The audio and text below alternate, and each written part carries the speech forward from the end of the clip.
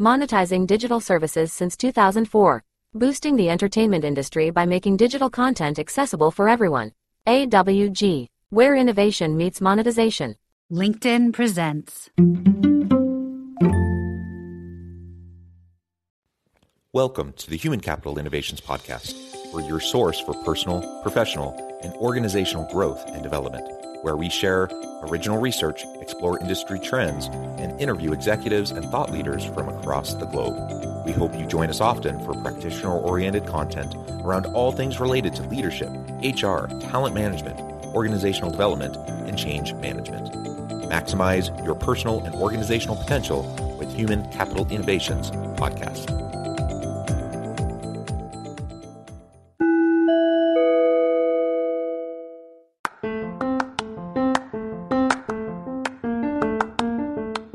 If you enjoy the Human Capital Innovations Podcast, enjoy ad-free listening by going to the Patreon page, and please consider contributing even at the producer or sponsorship level. And please leave a review. Thank you for your support.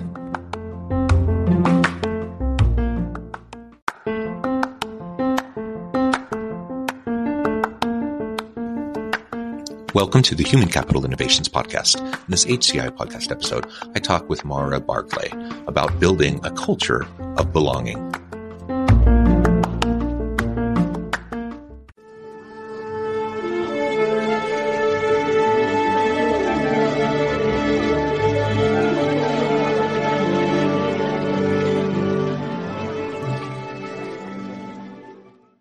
Maura Barclay, welcome to the Human Capital Innovations Podcast. Thank you so much. I'm so excited to have this conversation with you today.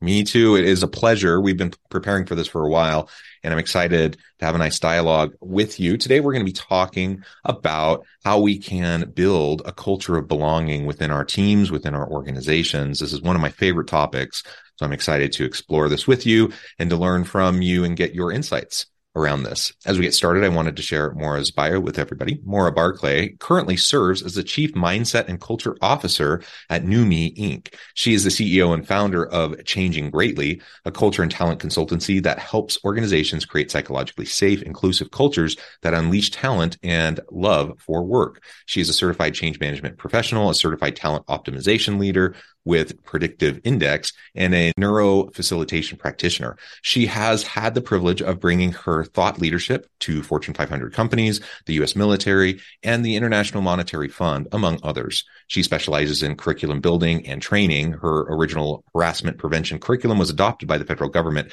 as continuing education for the U.S. military. And I could go on and on, but I'm going to pause there. Anything else, Maura, that you would like to share or highlight with the audience by way of your background and personal context?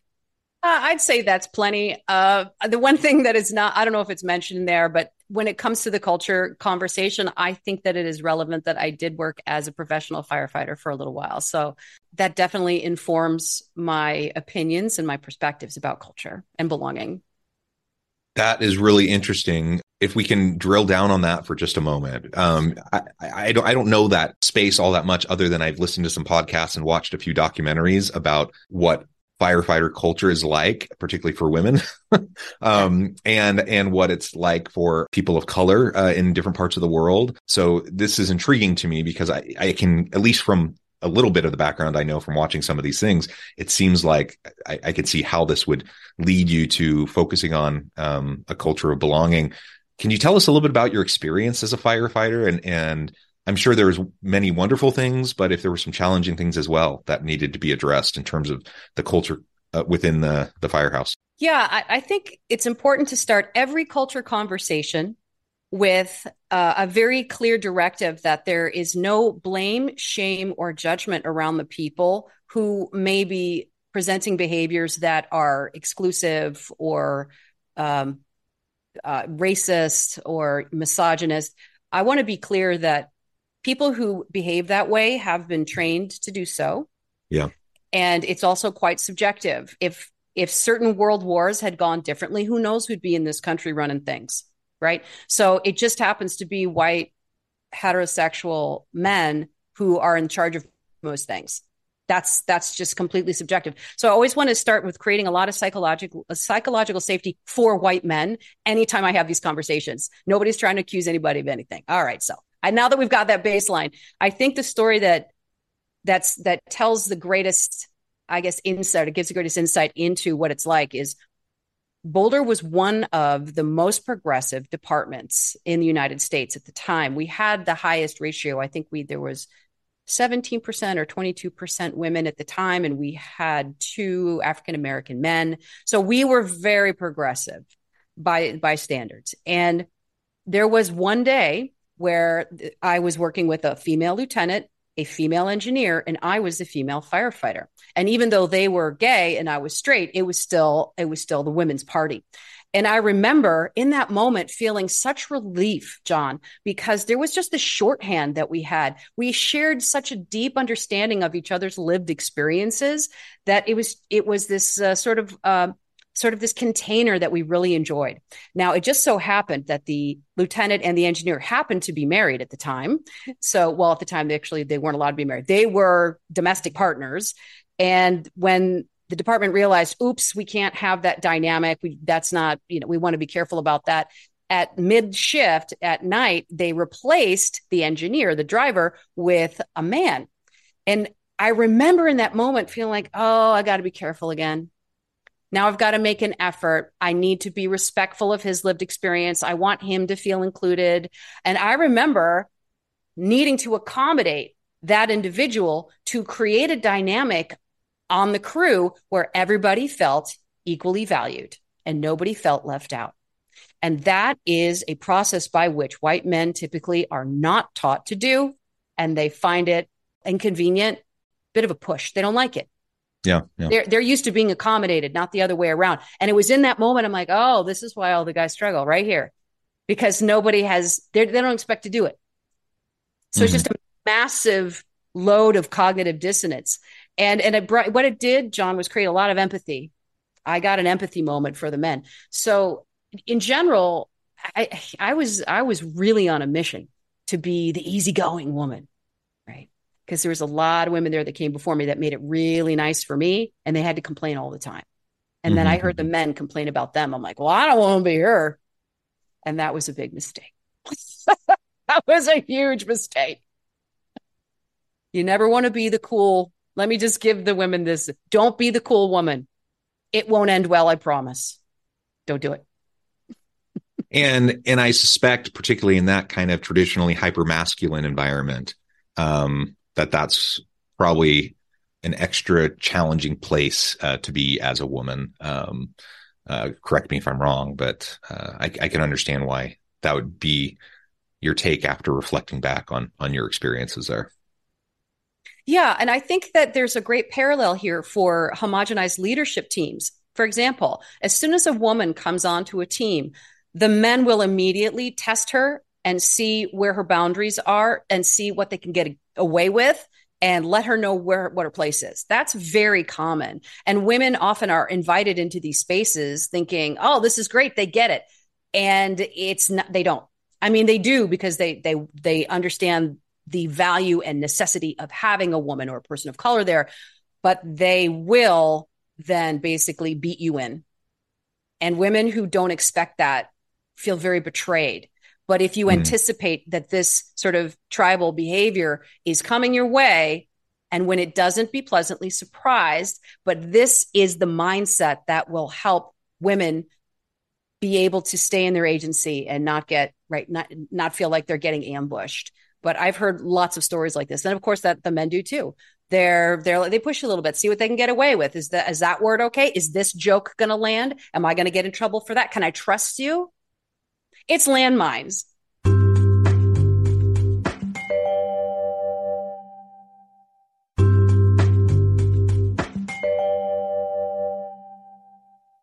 Yeah.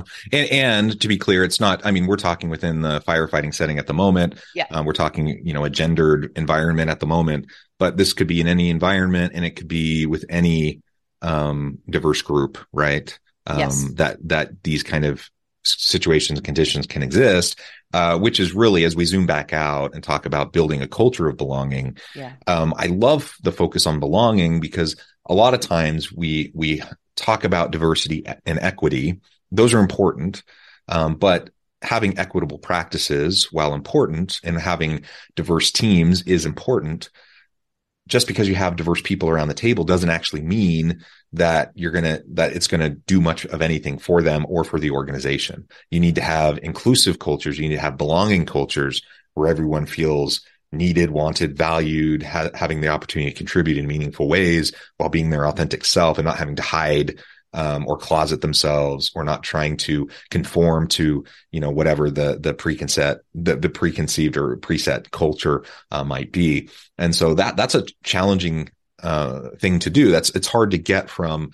I mean, many organizations struggle even with equity and diversity, but it's hard to bridge from equity and diversity efforts to the inclusion and belonging efforts. And you're highlighting just one context where that can be really challenging. Indeed. And I think the operative word in all of this is grace. We're dealing with a particular demographic that was taught that everyone will adapt to you. Your job is to be the smartest person in the room. Monetizing digital services since 2004. Boosting the entertainment industry by making digital content accessible for everyone. AWG. Where innovation meets monetization. And to never ask for help, and to never show a vulnerability, or your peers will pounce on you. And that creates a very difficult starting point, a very counterproductive benchmark when you're talking about belonging, which is the successful metabolization as a unit. Yeah, very good. Well, let's start talking about some of the inclusive practices that you've seen, maybe in the firefighter setting, but in other organizations you've been a part of. And as you go and consult with, and as you coach and train others around inclusivity and belonging cultures, what are some of those best practices and the types of things we can do to disrupt?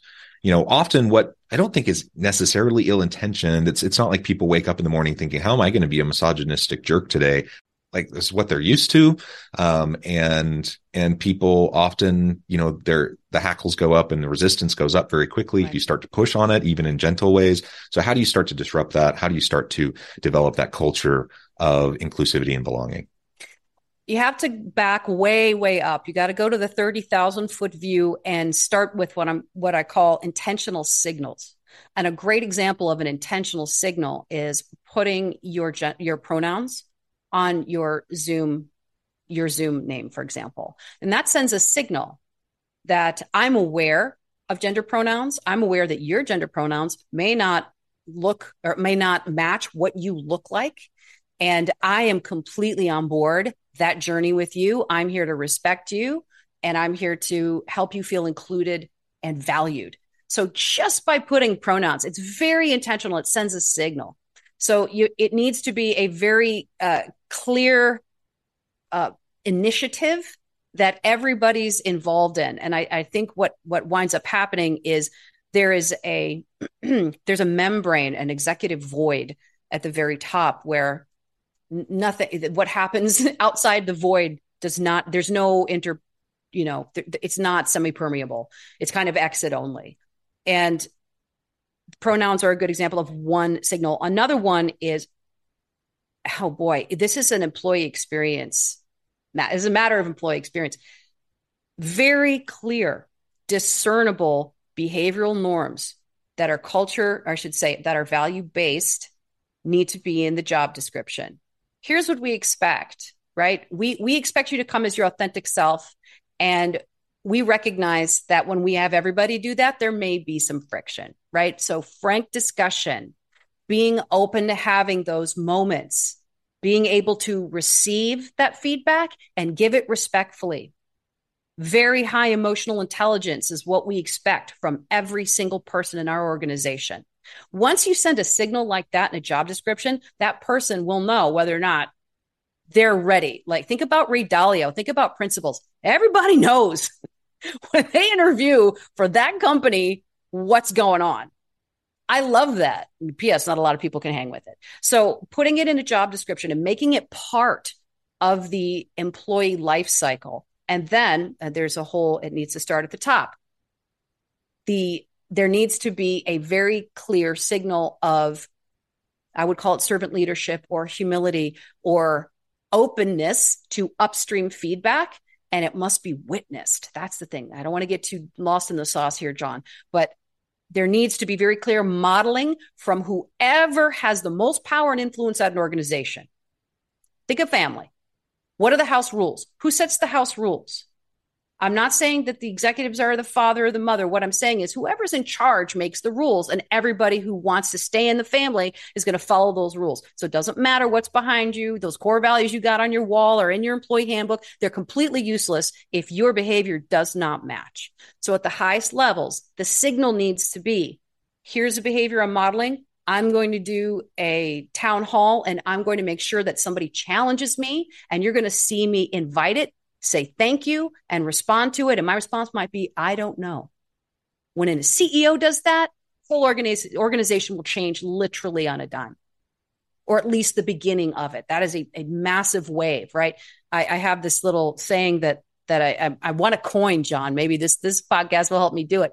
An ounce of CEO commitment is worth a pound of HR policy. I love that. Right? Whoever has all the power and influence, that means a tiny bit of effort from you is going to go miles versus miles of, or, like mountains of effort from people who don't have all the power and influence trying to get an inch. So signals from the people who have the most power and influence, whoever that is, very clear modeling, and it needs to be witnessed, and it needs to be consistent and making it intentional and conscious. Another way to do it, so this would be a third example, John, is to have very clear, actually be fourth in addition to the JD, it would be very clear operating agreements within teams. Everybody knows that whoever's leading that team, they start every meeting with the standard operating procedures, which is, we are not leaving here until I hear an alternative point of view. We're not leaving here until every single person has contributed. So what that does is, now I have to say something. I'm the only Asian man here, but I am not allowed to just sit here in my amazing talent, which is why they hired me, and be quiet. I have to contribute.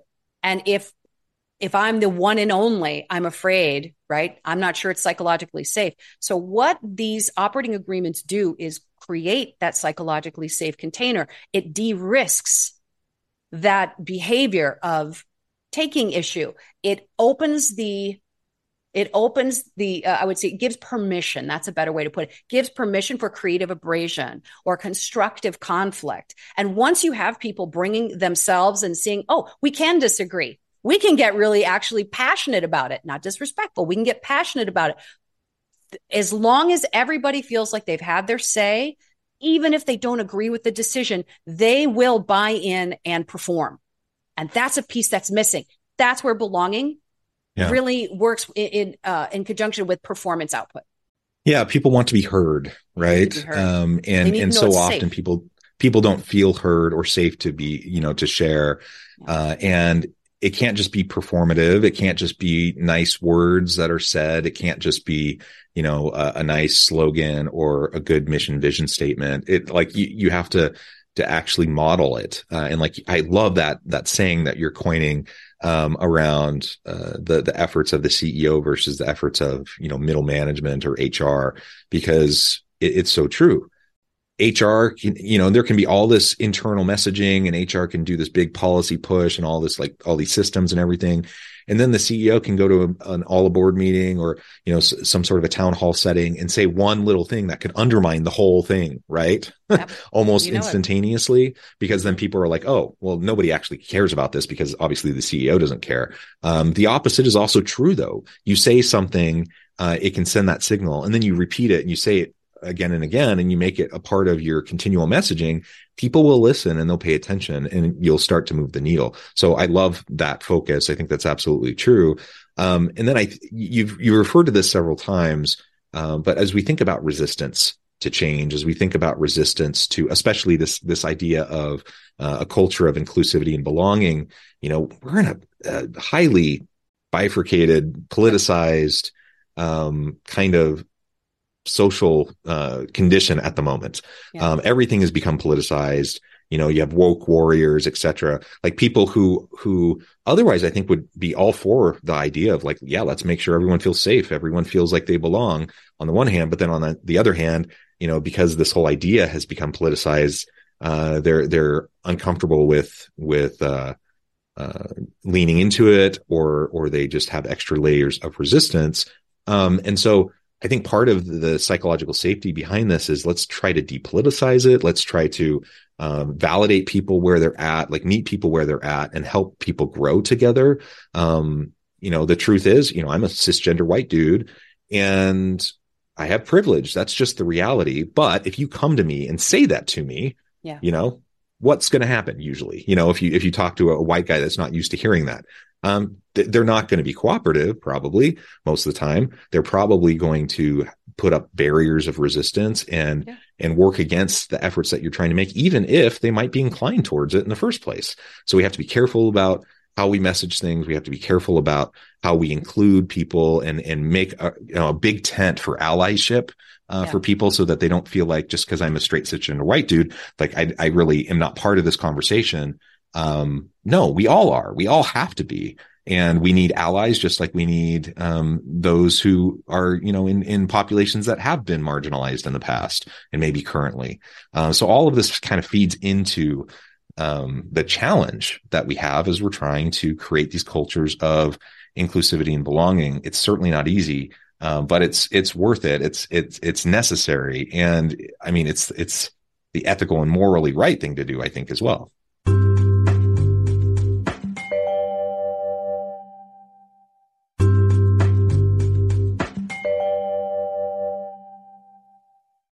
Agreed. I'd like to offer what might be considered a very disruptive perspective, but that's kind of my thing.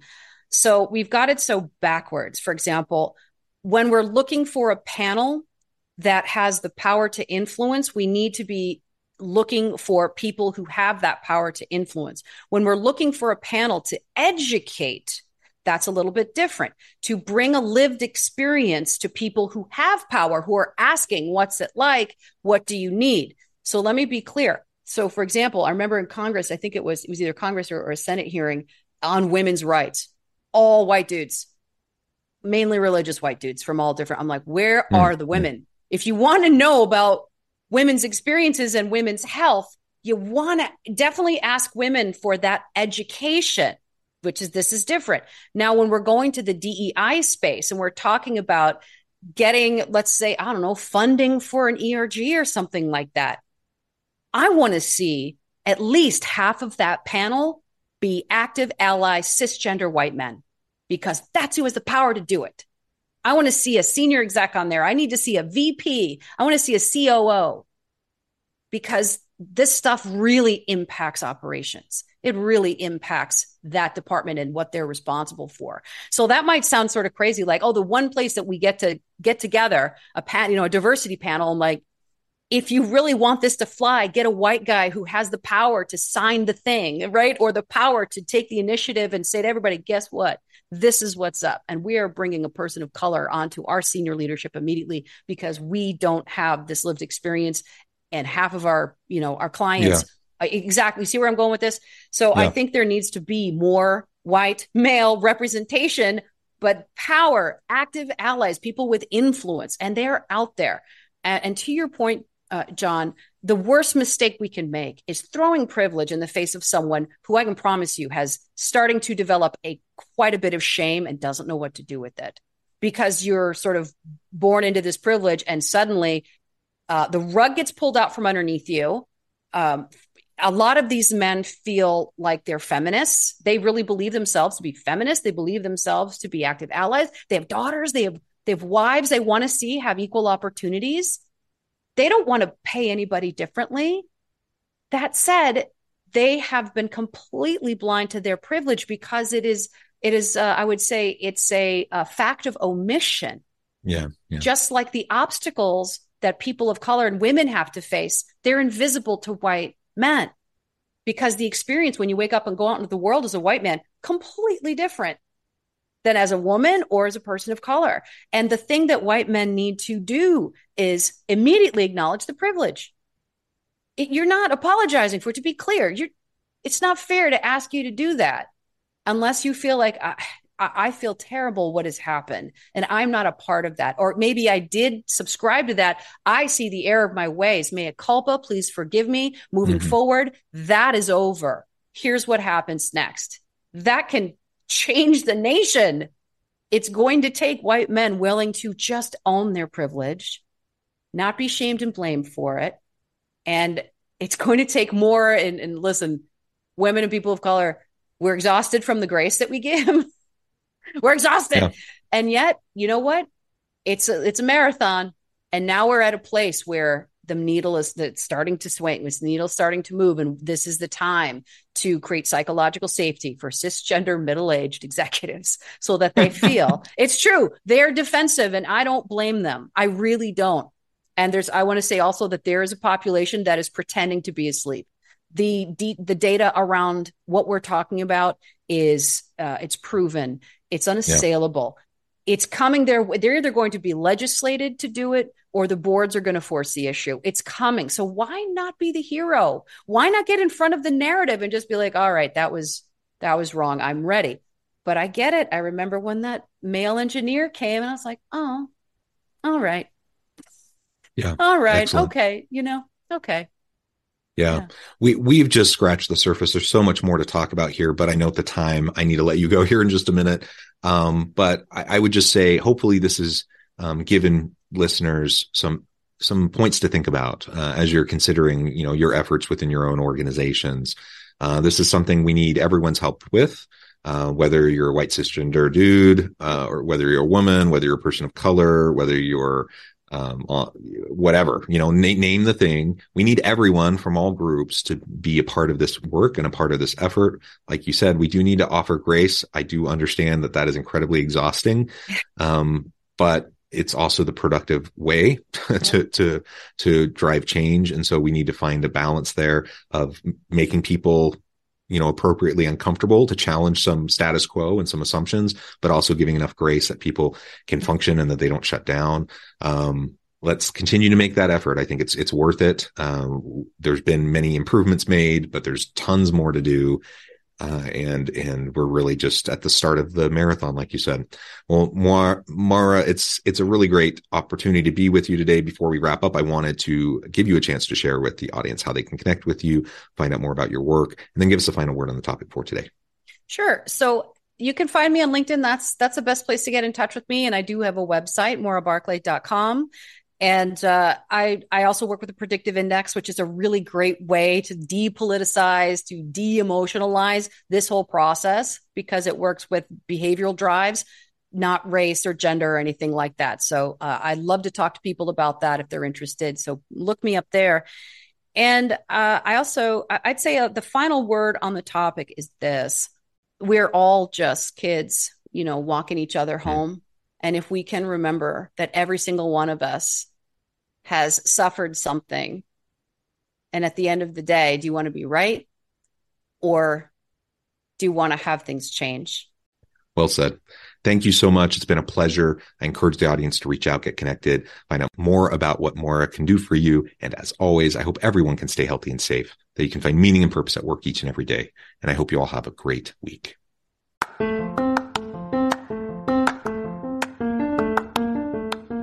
You enjoy the Human Capital Innovations podcast? Enjoy ad-free listening by going to the Patreon page, and please consider contributing even at the producer or sponsorship level. And please leave a review. Thank you for your support.